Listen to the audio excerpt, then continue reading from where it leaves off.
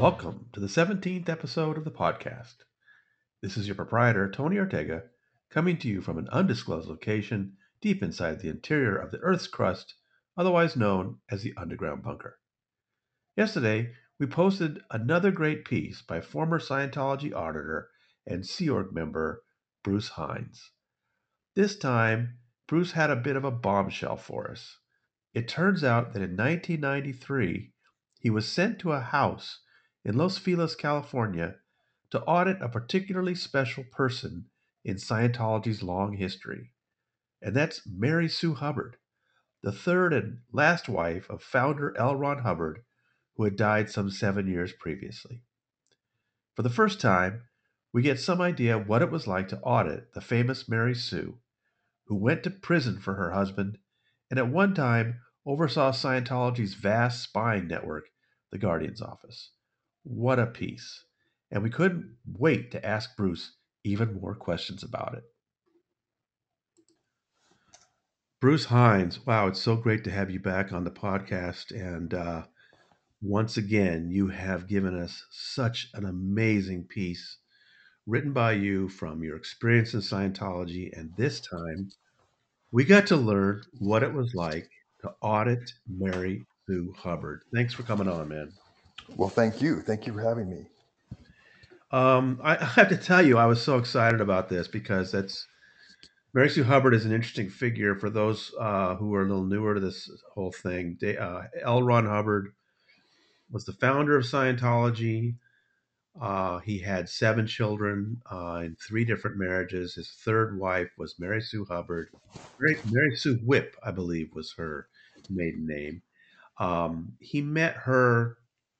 He had come out with Scientology in 1950. I mean, Dianetics in 1950. It was a huge hit for about a year, and then everything went really bad for Ron. His second marriage broke up. He absconded to Cuba for a while. He was trying to rebuild things in Wichita, I believe, when he met Mary Sue, and she was younger than him, and she became a very ardent, dedicated Dianeticist. They ended up going to Phoenix, where Ron then developed Scientology. And just real quick, Dianetics, if you read the book, deals with trying to remember what happened to you in the womb. And some of the early followers of Ron, that wasn't good enough. They wanted to go back even farther. And so with Scientology in 1952, he proposed going back into previous lives to find out your traumas that had influenced your life in this lifetime. And that's kind of the key difference between the two of them. Bruce, as a member of the Sea Org, how much of this history were you aware of? Oh, I got the sort of the party line on it. I knew he'd been, there'd be references to Wichita. But for example, I didn't know that, he lost the rights to Dianetics. And that was one of the reasons why he started Scientology, because Right. what was the name? Parcell or somebody got the copyrights or something. I don't know. So I didn't know all of it. I knew parts. I knew that he'd been in Phoenix. One of the reasons is one of the books that everyone reads is called the Phoenix Lectures, and there was some lectures he gave there. Right. Later on, I remember seeing images in, I don't know if there was a little brochure that was made about Ellen Hubbard, and it maybe showed a picture of this house in Phoenix where he lived and stuff. So anyway, I knew bits and pieces, but certainly not the whole history.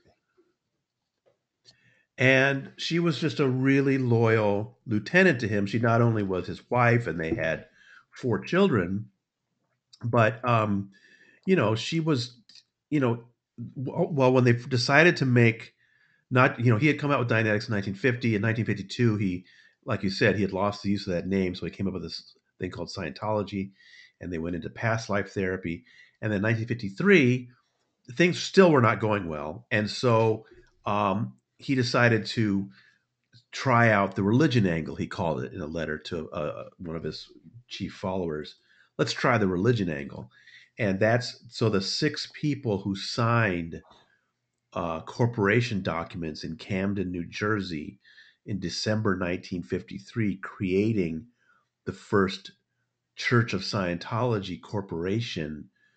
Mary Sue was one of those signers. So, I mean, she was a key sort of lieutenant for him. And that became abundantly clear in later years.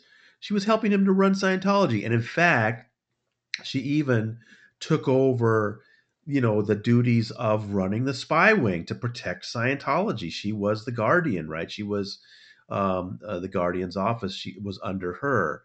How much of that were you aware of, and the whole Snow White thing? It's odd. So in 1977, which I think is when the raid happened, Right. I didn't know about that. I didn't know that there'd been a raid and they got all this stuff. Um, Oddly, right at that time, I was doing volunteer work for the Guardian's office in Denver. I was called a Guardian Assistant Scientology. We were called gas workers. Huh. And even though I was there, right there in the geo, I still didn't know. And then things went on. I joined the Sea Org. I did not know what had happened on the Snow White thing. They had some version that um, I can't remember exactly when this was, probably early '80s, and they would try, because word of it would get around somehow, and then they said, well, really, all that they found the church guilty of was stealing copy paper, photo. Right. That right. And so that was what I knew about it. And at the time, in my mindset, it was just, oh yeah, it's just another one of these attacks. They're trying to bring us down. It's all bogus and this. So I really didn't, even what I heard, I didn't pay much attention to it. Right. And I really got a chance to dig into those documents when I was writing my book about Paulette Cooper, The Unbreakable Miss Lovely. And I really went through some of those Snow White documents, and I learned that, Mary Sue was very into this whole thing, and she was directing these operations. There's no question. And she was ruthless about it. So it kind of made sense that she would end up being prosecuted in that. Now, John Atack told me when we did a podcast recently that one of the reasons why she pled guilty and agreed to sign off on this massive memorandum about all the facts was she told them that I'll sign this and go to prison as long as you agree not to charge my husband. And L. Ron Hubbard was named as an unindicted co-conspirator. So this is how loyal she was. She was willing to go to prison making sure that her husband didn't. I mean, that's just, and there's just no question. I could pull documents to show that Hubbard himself, of course, was aware what was going on with Snow White. And just real quickly, I mean, the press calls it Operation Snow White, but actually in Scientology, it was known as the Snow White Program. And this was, Hubbard was very concerned about all of the bad press that Scientology was getting. They were at sea at that time in the late '60s, and they felt that they could never come to land again because the U.S. and U.K. governments were spreading all this information about them. And so, if you look at the original Snow White document, which I have carefully, he basically instructs them: we need to go and find out what these governments have in their files about us. And there's a line in there where he says by any means necessary. So it's no question that L. Ron Hubbard himself conceived the Snow White program and gave them the green light to use whatever means they could. And so they infiltrated these agencies. They got people hired in these agencies.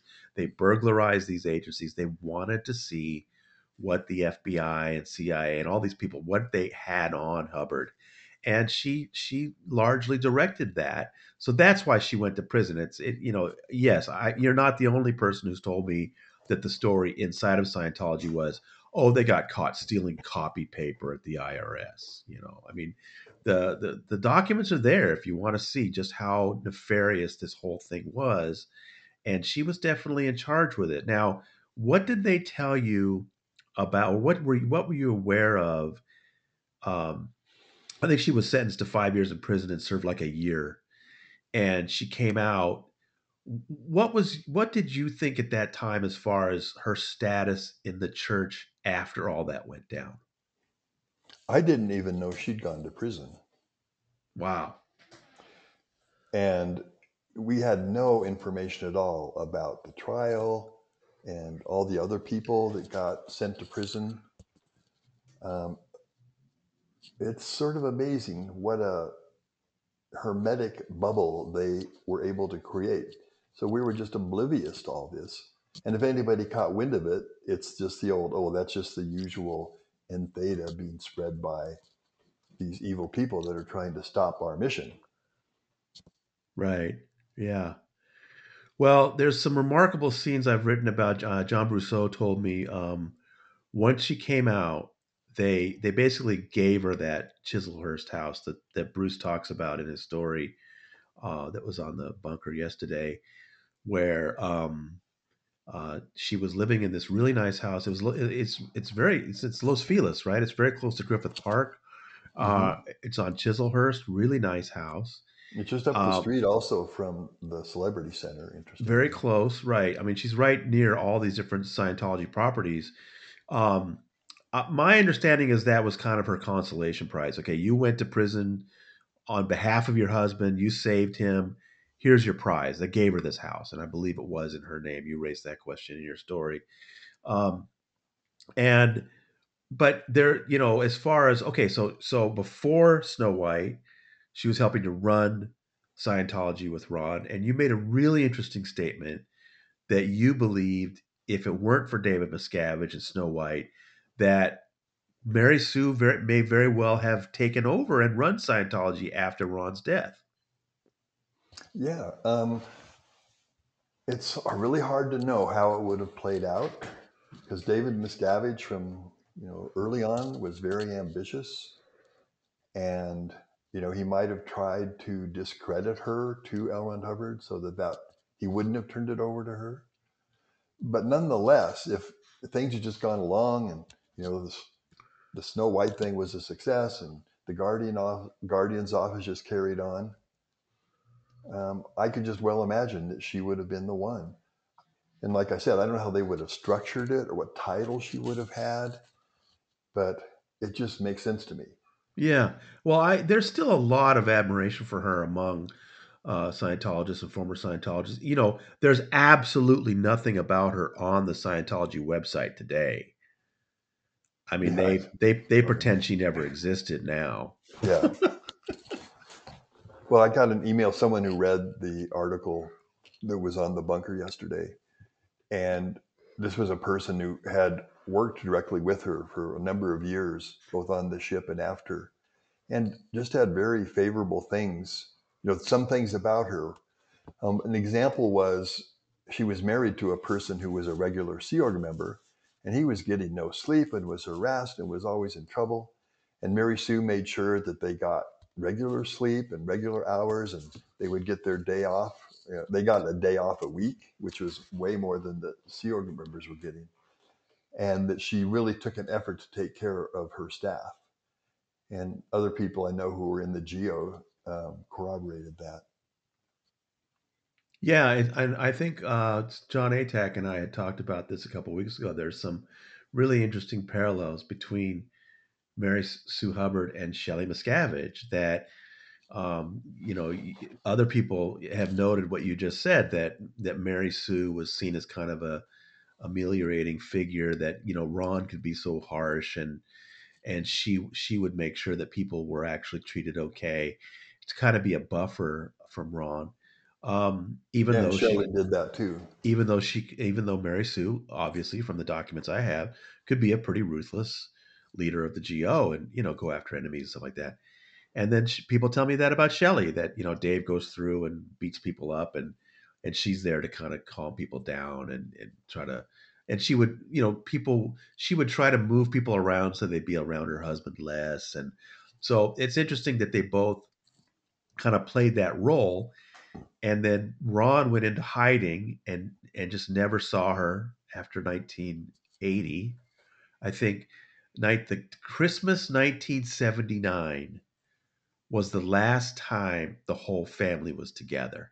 Oh, that's interesting. So, I mean, Quentin had killed himself by then, but I've seen a photograph from that Christmas.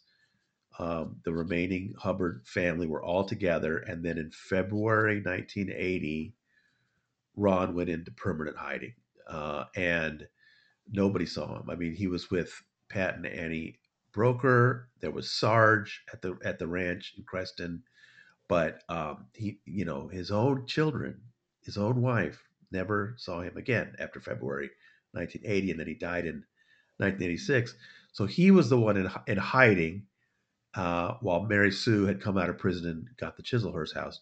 But with Dave and Shelley, it's the other way around. It's Shelley who's in hiding because Dave put her there. But it's interesting, some of these parallels. So Mary Sue's at Chislehurst. It is a very nice house. I've been there myself. You described it well in your piece. Um, I mean, as a Sea Org member, you were used to some pretty meager surroundings, right? This must have seemed like a really nice house to you.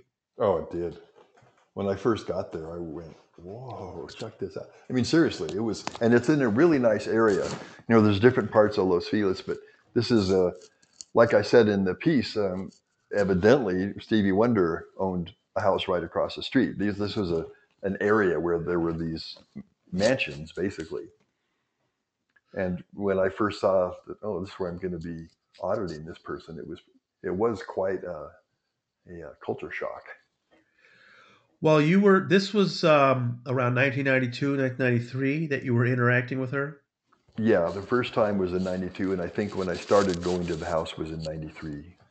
So 1993, you're going to the Chislehurst house. She died in 2002, but when you saw her in 93, you made it sound like she was already really having some health problems. Yeah, she definitely was. The term they used was chronic bronchitis. It may be called COPD these days. I'm not sure. Right. But yeah, she was definitely limited in what she could do physically and had to rest a lot. And um, I don't know what medication she was on or anything. Probably not much since they're so against it. I think she had some kind of inhaler, maybe prednisone or something. I don't know what, but yeah. But anyway, she was not doing well physically at all. And you also mentioned that about her dog. She loved her Shih Tzu. Now, this I don't think this can possibly be the dog that later outlived her by 10 years. It must have been a previous one that you were seeing in 1993. But she did love her Shih Tzus, didn't she? Oh, she really did. And I had the idea from, I think, Neville Potter that she liked that particular breed. I think earlier she had corgis, like the Queen or something, Uh huh. but somehow she got on this particular breed, the Shih Tzu breed, and she adored it. Right. Well, this is also something you probably didn't know at the time, but not only was she given this house as kind of the consolation prize for going to prison, but then David Miscavige had personally told her that she was no longer absolutely nobody in Scientology. And I know this because John Brousseau was in a van outside recording it. That Miscavige was wired. Miscavige wanted this recorded as he dressed her down. Really, JB said it was cruel, and just let her know that she was absolutely nobody. She had nothing to do in Scientology. She had no role. Um, and so she, as you describe, even though it was a beautiful house in a great part of LA, very close to Griffith Park, very a house worth a lot of money, it was kind of a prison for her, wasn't it? Oh, definitely. She was there. She couldn't walk out the door without very special arrangements having been made and cleared up through the channels. Wow. And you were going there. How often would you go? I went once a day. Once a Yeah, day. Wow. yeah, and it was 5 days a week. We didn't do it on the weekends, and then I would go up to the base during the weekends usually, and then but at Monday through Friday, I can't remember. It was like at 1 o'clock or something, and then I would go and give the session, and those sessions, when you're at that level, they tend to be shorter than when you're on a lower level of Oh, the. really? Oh, huh. Okay. And so, I'd audit her probably half an hour to an hour a day, something like that. And there was always a little sort of social chat time before and a little bit afterwards. But can So you give me some sense of those social chats, what they were like? might talk about the weather, or we'd talk about what was that stuff they sprayed? Methyl? No, it was this chemical they were spraying around to kill fruit flies. I don't know. Uh-huh. There was a whole period in the early '90s when the city of LA was trying to get rid of this fruit fly infestation. And they were spraying this stuff all around the environment. So we talked about that and joked how they said, like, it's safe. Don't worry about it. It's safe, but don't let your pets be exposed to it. um, she would talk a little bit about some of the people that she'd worked with earlier. She still had some contact with. The name Nikki Merwin, I think. I don't know much about that person, but Okay. Yeah. um, I think that was she would maybe been in the Geo earlier. I seem to remember how she felt that Jane Kember had been very unjustly treated or something. Interesting. Jane Kember was the leader of the Guardian's office, working from worldwide in London or in the United Kingdom. Was I can't remember if she was in London or if she was at St. Hill. But do I you think she know was at St. Hill. St. Hill?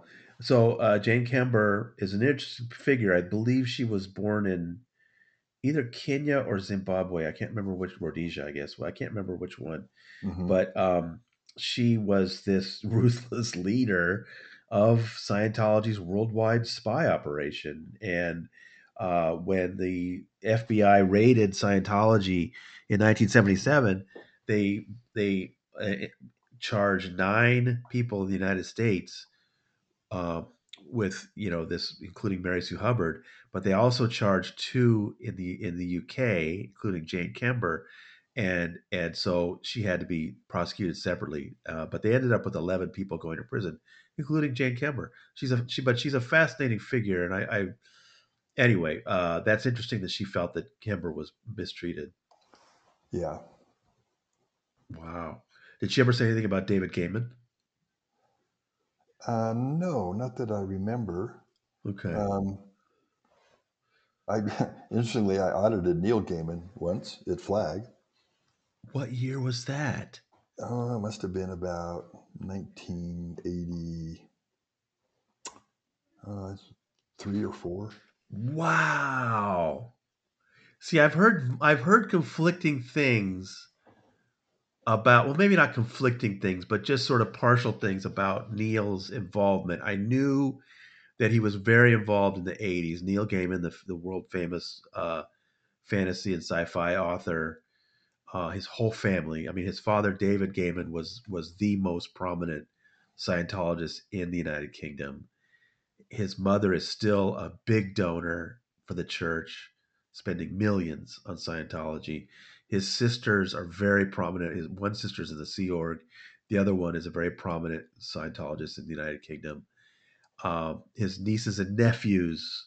His nephew was in the first marriage legally made under Scientology in 2015 or 2016. I mean, Neil is surrounded by hardcore, longtime Scientologists, but he has left. But one person was telling me they thought he was the ED of Birmingham at some time at one point, which means he literally ran the Birmingham org. But I had not heard that he got uh, something at what did he do at Flag? Well, gosh, it might have been. See, I definitely know that he had completed OT3, Okay. and so that's pretty high up for Yep. Yep. the your run of the mill Scientologist. And he was there, and it might have been what they called. Well, originally it was called the OT drug rundown, and that these days is called new OT4. Right. And I, oh boy, my memory's a And let little me and foggy, let me but just interject. I love OT4 because everyone OT3 gets all the attention, but OT2 is wild. But OT4 is cool because if you read Hubbard, he's literally saying, look, everyone needs a purification rundown. Everyone needs a drug rundown. Even people who tell you that they haven't done drugs in this lifetime, their body thetans are still having flashbacks from super space coke they did 3 billion years ago. I mean, I mean, he doesn't use those words, but that's what he's saying. That yeah. you need to audit. Basically, you need to take your body thetans to rehab because they're still, tripping off of galactic LSD they had 1 million years ago. That's what Hubbard says. That's what OT4 is. And that's why I'm always thrilled when I hear of celebrities done OT4, like Greta Van Susteren and her husband have done OT4. And I just love that, of course, they would never, ever say publicly, oh, yeah, I had these invisible entities. I took these invisible entities clinging to me to drug rehab because they did space coke 1 million years ago. But that's what OT4 is. And it's great to hear Neil Gaiman has done that. Of course, he will never talk about that, I'm sure. No. And, that was quite some time ago. And I'm sure he lost interest. I even got the sense, he was there and he, he was just a really nice guy and he did all the things he was supposed to. And, but I just got this sense that he really wasn't into it. Oh, interesting. Going through the motions. Yeah. Wow. And why, I don't know why he would have gone to flag. He could have done that in the UK, Oh, not, OT4. right. That's not a required thing at flag. Well, you But yeah, go. OT4, the whole thing is are trying to locate body thetans that have been affected by drugs. And that includes drugs that someone took this lifetime, but also it would go to effects of drugs from earlier on, way on the past track. Exactly what I was saying. Yeah. Well, that's wow. That's fascinating. Neil Gaiman did OT. Listen, Bruce. The reason he was at Flag to do OT4 is that's where you get the most standard Scientology. Well, supposedly, yeah, that was the PR. That Exactly. was Wow. Okay, so we got on a little tangent there, but what about Mary Sue's case? I know you don't want to talk about things she said in auditing, but what can you tell us about her case? she was just a pretty much average. I audited people for years that were on the levels of uh, OT3, OT4, OT5, OT6, OT7, OT8, and so I had a lot of experience with that. And even though she'd gone through some of the really wilder auditing back in the mid 50s, early 50s, and also these experimental auditing that LRH, I want to call them it, That's all right. That's all that he right. was investigated in the early 60s, and they were the subject of the St. Hill Special Briefing course, and she was around for all that. And it included the List 1 rock slams and everything. Um, but anyway, so she then, just ended up on the grade chart. Then came out in 1965. The grade chart, the bridge, as it is called now. Okay. Everything was sort of pulled together into this chart. Before that, it was much more hodgepodge. And so, she just got onto that or sort of fit into it. And when I was auditing her, she was just like anyone else at that level that I'd audited. Okay. And I probably the most mind blowing thing you had in the story was that she told you that after Ron died, his Thetan came and apologized to her. Yep. It's How did that she. come up? How did that even come up? I don't know. It's probably one of these. We're just talking one day before a session, and I can't remember specific words, but I definitely got from her the idea that uh, he hadn't really abandoned her, and definitely that she still believed in what he did, and she still viewed him as the guy that came up with this technology that was going to save the world. And again, she didn't say the words, but the idea that probably he had to do what he did because of circumstances, security reasons or whatever. And then it probably in a conversation about that is when she said that when he passed away, he did come and he did apologize to her. Wow, that's amazing. Yeah, it was pretty amazing. But for someone, it is like, you've written a little bit about the OT phenomena, and Jeff Hawkins talked about it, and Right. it was for a Scientologist. That's sort of particularly an quote unquote OT Scientologist. That's the kind of thing that didn't seem like that big a deal, except for the fact of the apology. Right. I mean, he certainly owed her one. I mean, just, Boy, did he! I mean, I mean, she deserved what she got. She really did. yeah, But she didn't deserve to be treated by her husband that way. yeah. And I mean, his kids, I don't know. It's so strange just to disappear. I understand he didn't want to be uh, served lawsuits. He didn't want to get criminally prosecuted. He felt he needed to be in hiding, but he just abandoned his wife and kids that way. Very strange. Of course, none of them are mentioned on Scientology's website today. You can't find anything about his first wife, Polly, his second wife, Sarah, or his third wife, Mary Sue, or any of his children, Nibs, Katie. Uh, uh, oh, I'm blanking on the child he had with Sarah. Gosh, this is terrible. And then the four children he had with Mary Sue. None of those people are mentioned at all. As far as the church is concerned, none of them existed. It's so strange. Yeah. What did you hear about the family when you were in? Well, I didn't know about Quentin's suicide at all. Okay. I didn't know what happened to him. But I audited Arthur at the Celebrity Center quite a lot. Okay.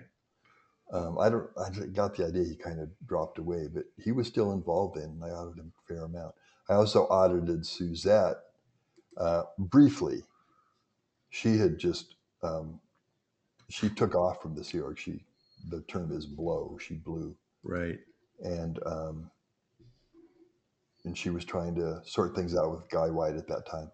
I don't, I didn't really follow it much after that. So I knew them, and I Okay. knew that Arthur was out there and was being an artist, Right. and people in RTC were still talking to him, and they were trying to get him to be sort of a good artist, that did wholesome things.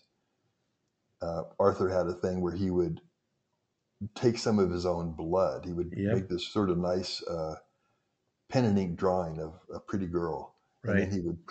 he would spatter his blood onto the thing. And Mark Yeah. Sutter from RTC would come down and talk to him and try to tell him how he shouldn't do that. Well, let's just real quick for the record, because I'm sorry I blanked on that name. We'll run through it real quick. Hubbard's first wife was Margaret Polly Grubb. They were married in 1933 and divorced in 1947. They had a son, L. Ron Hubbard Jr., that they usually called Nibs. Later in life, he changed his name to Ron DeWolf. They also had a daughter, Katie, Nibs' sister. She died just in 2010. Hubbard's second wife was Sarah Northrup, and he married her in 1946 while he was still technically married to Polly, whose that marriage didn't end until 47. So he was technically a bigamist. They were divorced in 51. They had a daughter, Alexis, who was born in 1950. Then Hubbard married Mary Sue Whipp in 1952. They had two sons and two daughters, Diana in 1952, Quentin in 1954. He committed suicide in 1976. Suzette, born in 1955, and Arthur, born in 1958. Diana is the only one who's still, in Scientology. She's in the Sea Org. She's at in base. They trot her out occasionally. Like I said, Quentin died. Suzette and Arthur both live in Los Angeles. They're both, I guess, out of Scientology. They're not speaking. Although Arthur has started blogging, I've noted this at the bunker, and I've checked. He's still writing more entries. He's basically he's basically kind of trying to rehabilitate his dad in early Dianetics. Uh, he, he sounds a lot like other independent Scientologists. Uh, and I wonder if he's going to try to do more with that at some point. I think people would be interested to see what he has to say. It's kind of a odd blog he's writing. So Really, I that's didn't know that. that's the state of the family. Um, but then yeah, so you got to audit Mary Sue Hubbard. The whole just that concept still just amazes me. Yeah, it was quite a thing at the time.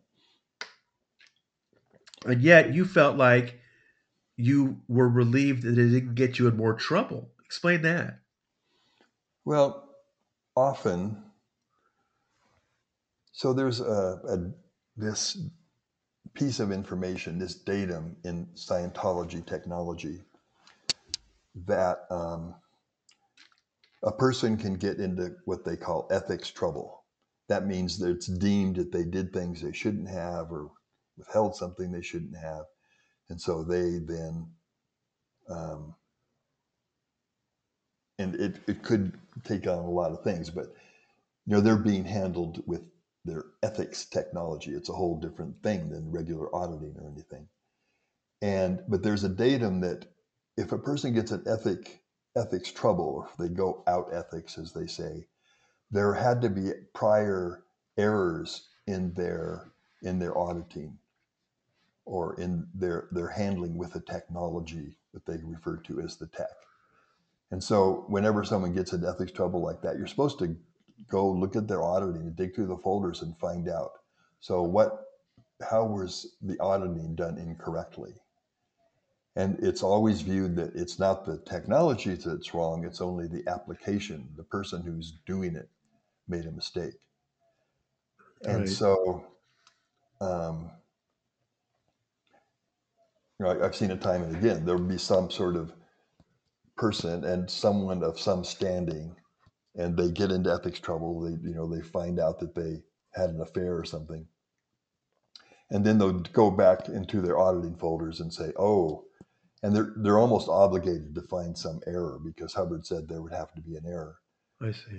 And then the auditor and probably the case supervisor also would then get in trouble, and depending how severe and everything, um, they have to do some kind of correction. They might have to do a retrain of their courses or something. Um, And so you kept waiting. Mary Sue's going to get into some kind of trouble, and I'm going to be blamed for it. yeah, exactly. Particularly after I got sent to the rehabilitation project force about about a year after I stopped auditing her, and so I sort of think, well, she was like a pretty important person. If she really acted up or really started complaining or making threats or something, the blame would go to me, or at least I would be one of the people blamed. But I never heard anything, so that was good. And how long do you think did this last that you were auditing her daily? It was about a year. A year. Yeah, Now, over that time, was there some pressure on you that she should physically be feeling better? yeah, because the what L. Ron Hubbard wrote is that if you do this and this and this, the person should get better. They should be regain their health or whatever. And I do think that she did get somewhat better. Uh-huh. Uh, the reason for that, I don't know exactly. Um, is it just getting some caring attention? Right. That can go a long ways. Right. I don't know exactly, but At least it seemed like the people who were watching this, the person who was doing the case supervision of this, they felt like she was doing better and it was good enough to claim that the auditing had been successful. Right. Well, she was diagnosed with breast cancer 2 years later in 1995, and she died in 2002. Um, did you hear about any of that at the time? No, it's interesting. But that said, when you're on the RPF, Yeah. you don't know anything that's going on in the Scientology world. So I don't know if it was but I would suspect that even the people at the base, the regular Sea Org members working there, I doubt if they knew anything about that she had been diagnosed with breast cancer and that she passed away. They probably didn't even know. And it strikes me, I suddenly thought of this, that you spent a year with her every day, an hour a day, just try to help her with things. By the end of that period, did you feel like she, had some affinity for you? Oh yeah, she was always happy to see me. She was not cold at all. She'd like greet me warmly and ask how I was doing, and I would say definitely yeah. And why did it end when it did? It was just that the program that was laid out to be audited had come. We'd finished it, and that's also a point because I know they wanted her to sort of come clean. That's one way to say it. Get rid of these evil things she's harboring and the bad acts that she did that she hasn't told anybody about. And that's supposed to bring about a resurgence in her affinity for the organization. Well, then, so were you being debriefed by somebody that wanted to find out what she knew? Um, well, that comes through the auditing instructions. Um, so the style of auditing, it's called the false purpose rundown. And the way that works is that you're given a list of questions. It's like another type of auditing that's similar it's called a security check or also a confessional. But it's basically a long list of questions. The most famous one is the Joburg or the Johannesburg confessional with all these crazy questions. But that's an example of the kind Yeah, of questions.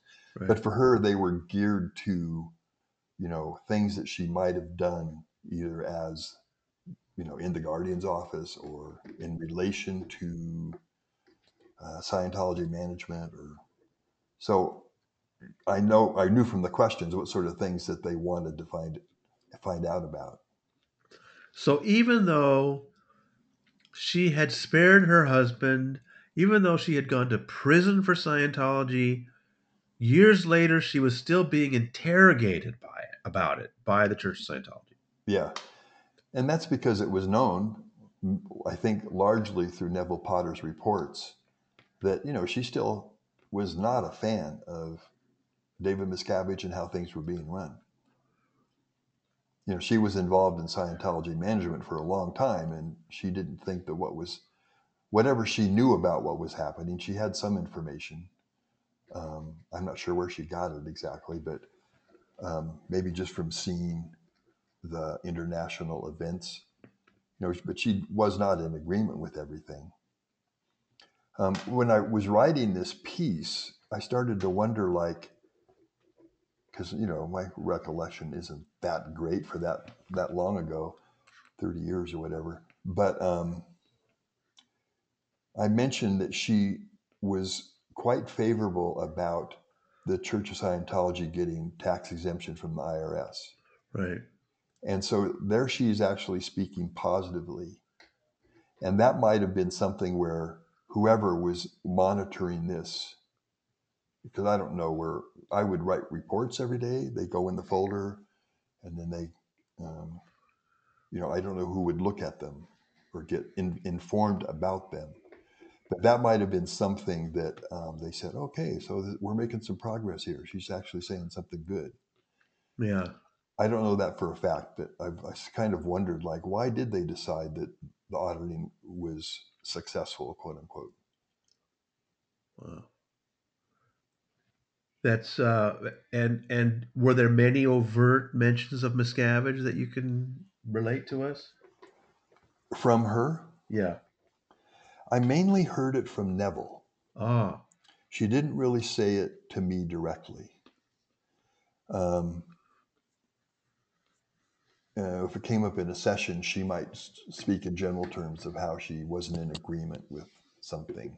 Hmm. But it was Neville would talk to her, and I think she would confide in him a bit.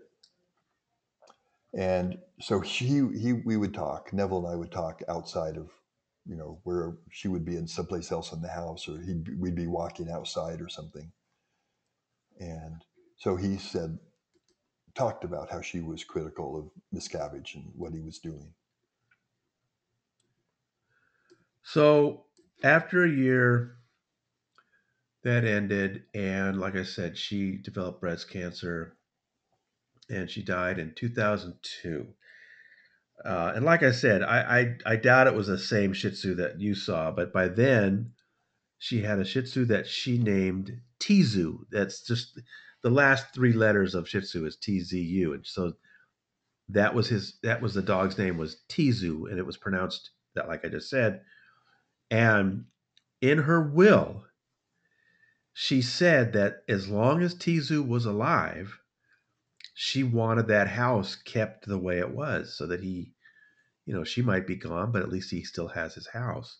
Well, that dog lived until, let's see, 2012? Yes. That dog outlived her by 10 years. That's just crazy. And I found out about this. I broke this story in August 2013 that Tizu had finally died in 2012, 10 years after Mary Sue did. And so finally, the family was putting the house together to sell it. And I mean, my impression is that the kids got very meager um, uh, payments out of, when Hubbard died and from Scientology, and that this was a chance for them to finally get some decent money, was to sell their mother's house.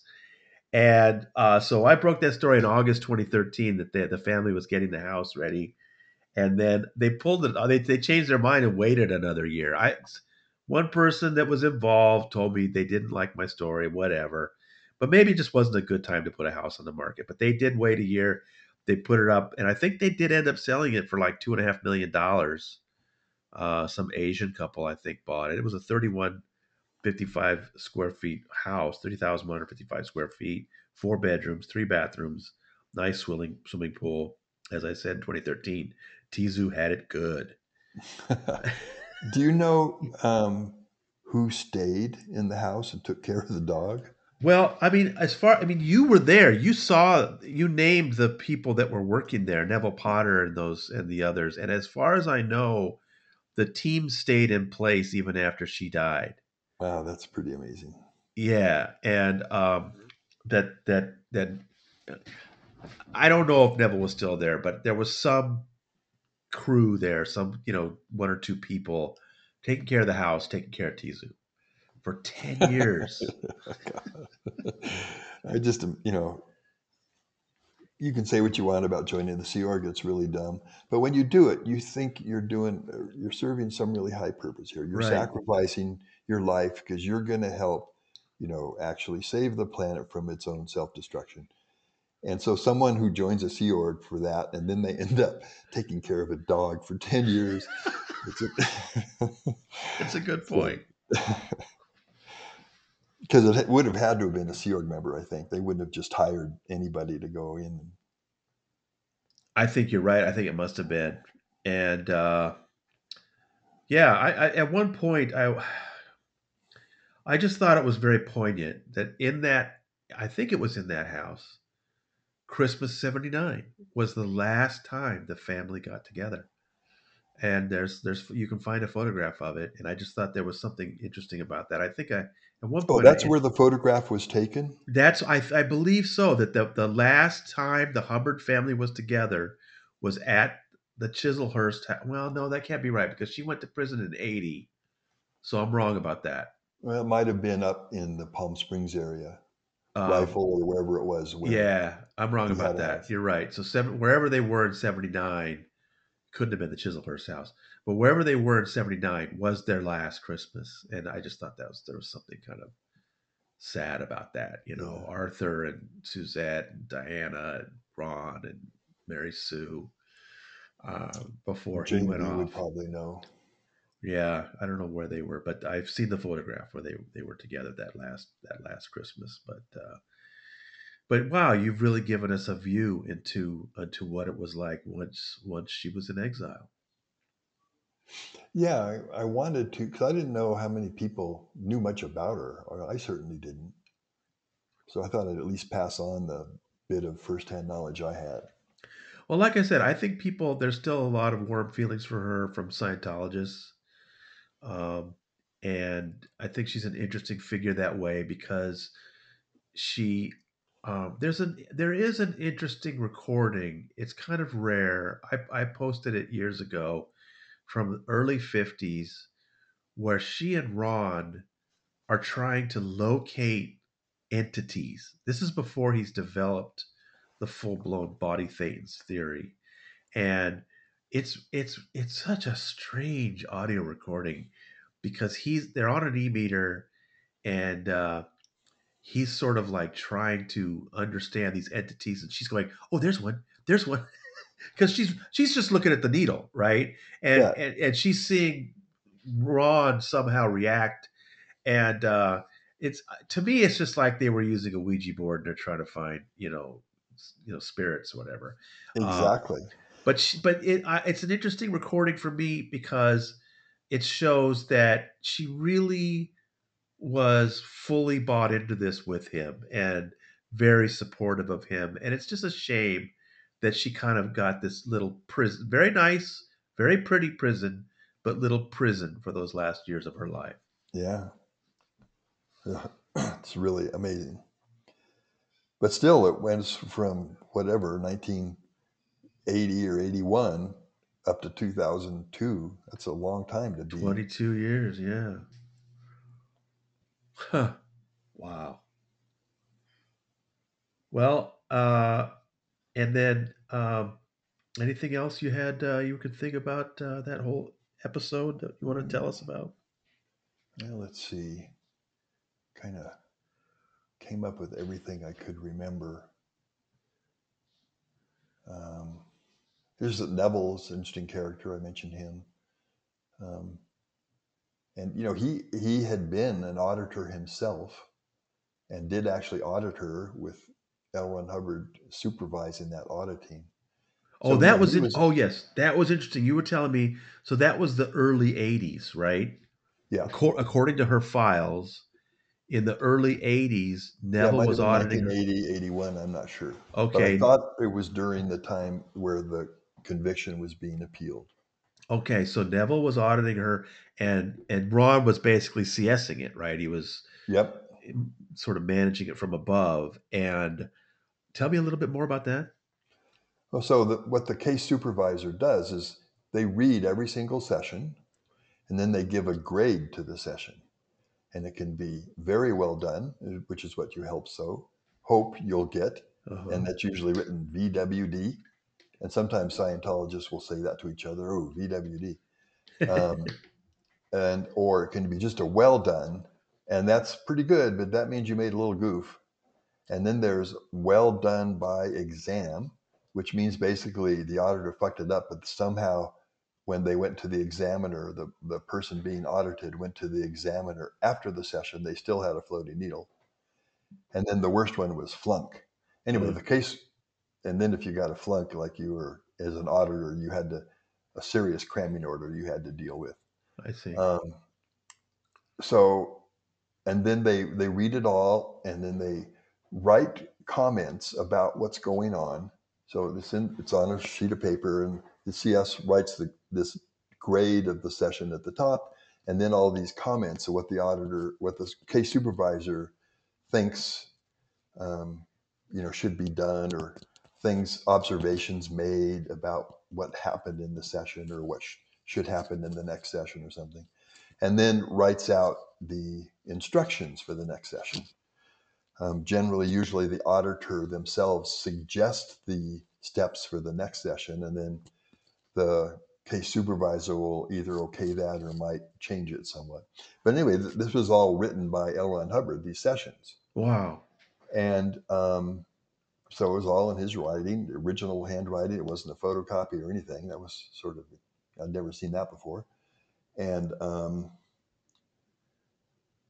so she had some physical illness at the time. I want to say she might have had pancreatitis or something like that. Okay. Not sure. And then plus she was under the stress of like this court case and hearings and whatever was going on. And so the idea is that when a person is in that state, they have to be audited sort of very lightly and very gently. But you do enough where it starts to, like, basically free up their theta or whatever, that's what they would say, and gradually bring the person out of this overwhelmed state that they're in. And so that all those instructions that he was writing to Neville about how to do this type of auditing, and specifically for someone who's at the level of Ned for OTs, this is the body, it's above OT3, but it's still just dealing with body thetans. And his remarks were taken verbatim out of these case supervisor instructions that he'd written to Neville and put in a technical bulletin, or we would call them an HCOB. And that's what an auditor studies when they're getting trained. Right. And so they took what he did and generalized it for anybody who's under severe stress or heavy stress or is physically ill, to use this approach in auditing. It's different than how you would normally audit a person. But I mean, I'm trying to understand. So I believe at this time Hubbard's in seclusion, but these documents are being brought to him, and he's directing the sort of interrogating of his own wife because she's got a physical illness. Yeah. Now, how the sessions got to him, I don't know. At that time, I don't know if he was already in Creston by then or what. That'd be a long drive to get these records up to him. But somehow he was getting them, and he was writing them, and Neville would get the auditing folder, back the next day with the instructions in it. Well, I think, okay, so Hubbard went into permanent hiding in February 1980. He And died. maybe it was before that. Maybe he was Oh, still okay. in. It's possible. Okay. And so he So would while have he, still been in the Palm Springs area then. or Hammett, right? He was at the Hammett Apartments until he left in February 1980. So it might have been Hammett, might have been, Oh yeah, like it you're could have been saying, Hammett. Yeah. out near Palm Springs. But so maybe he Well, wasn't in hiding then yet when he was CSing his own wife. Who yeah, knows? it could be. Okay, I could have but had the date slightly wrong. yeah, odd, interesting, great.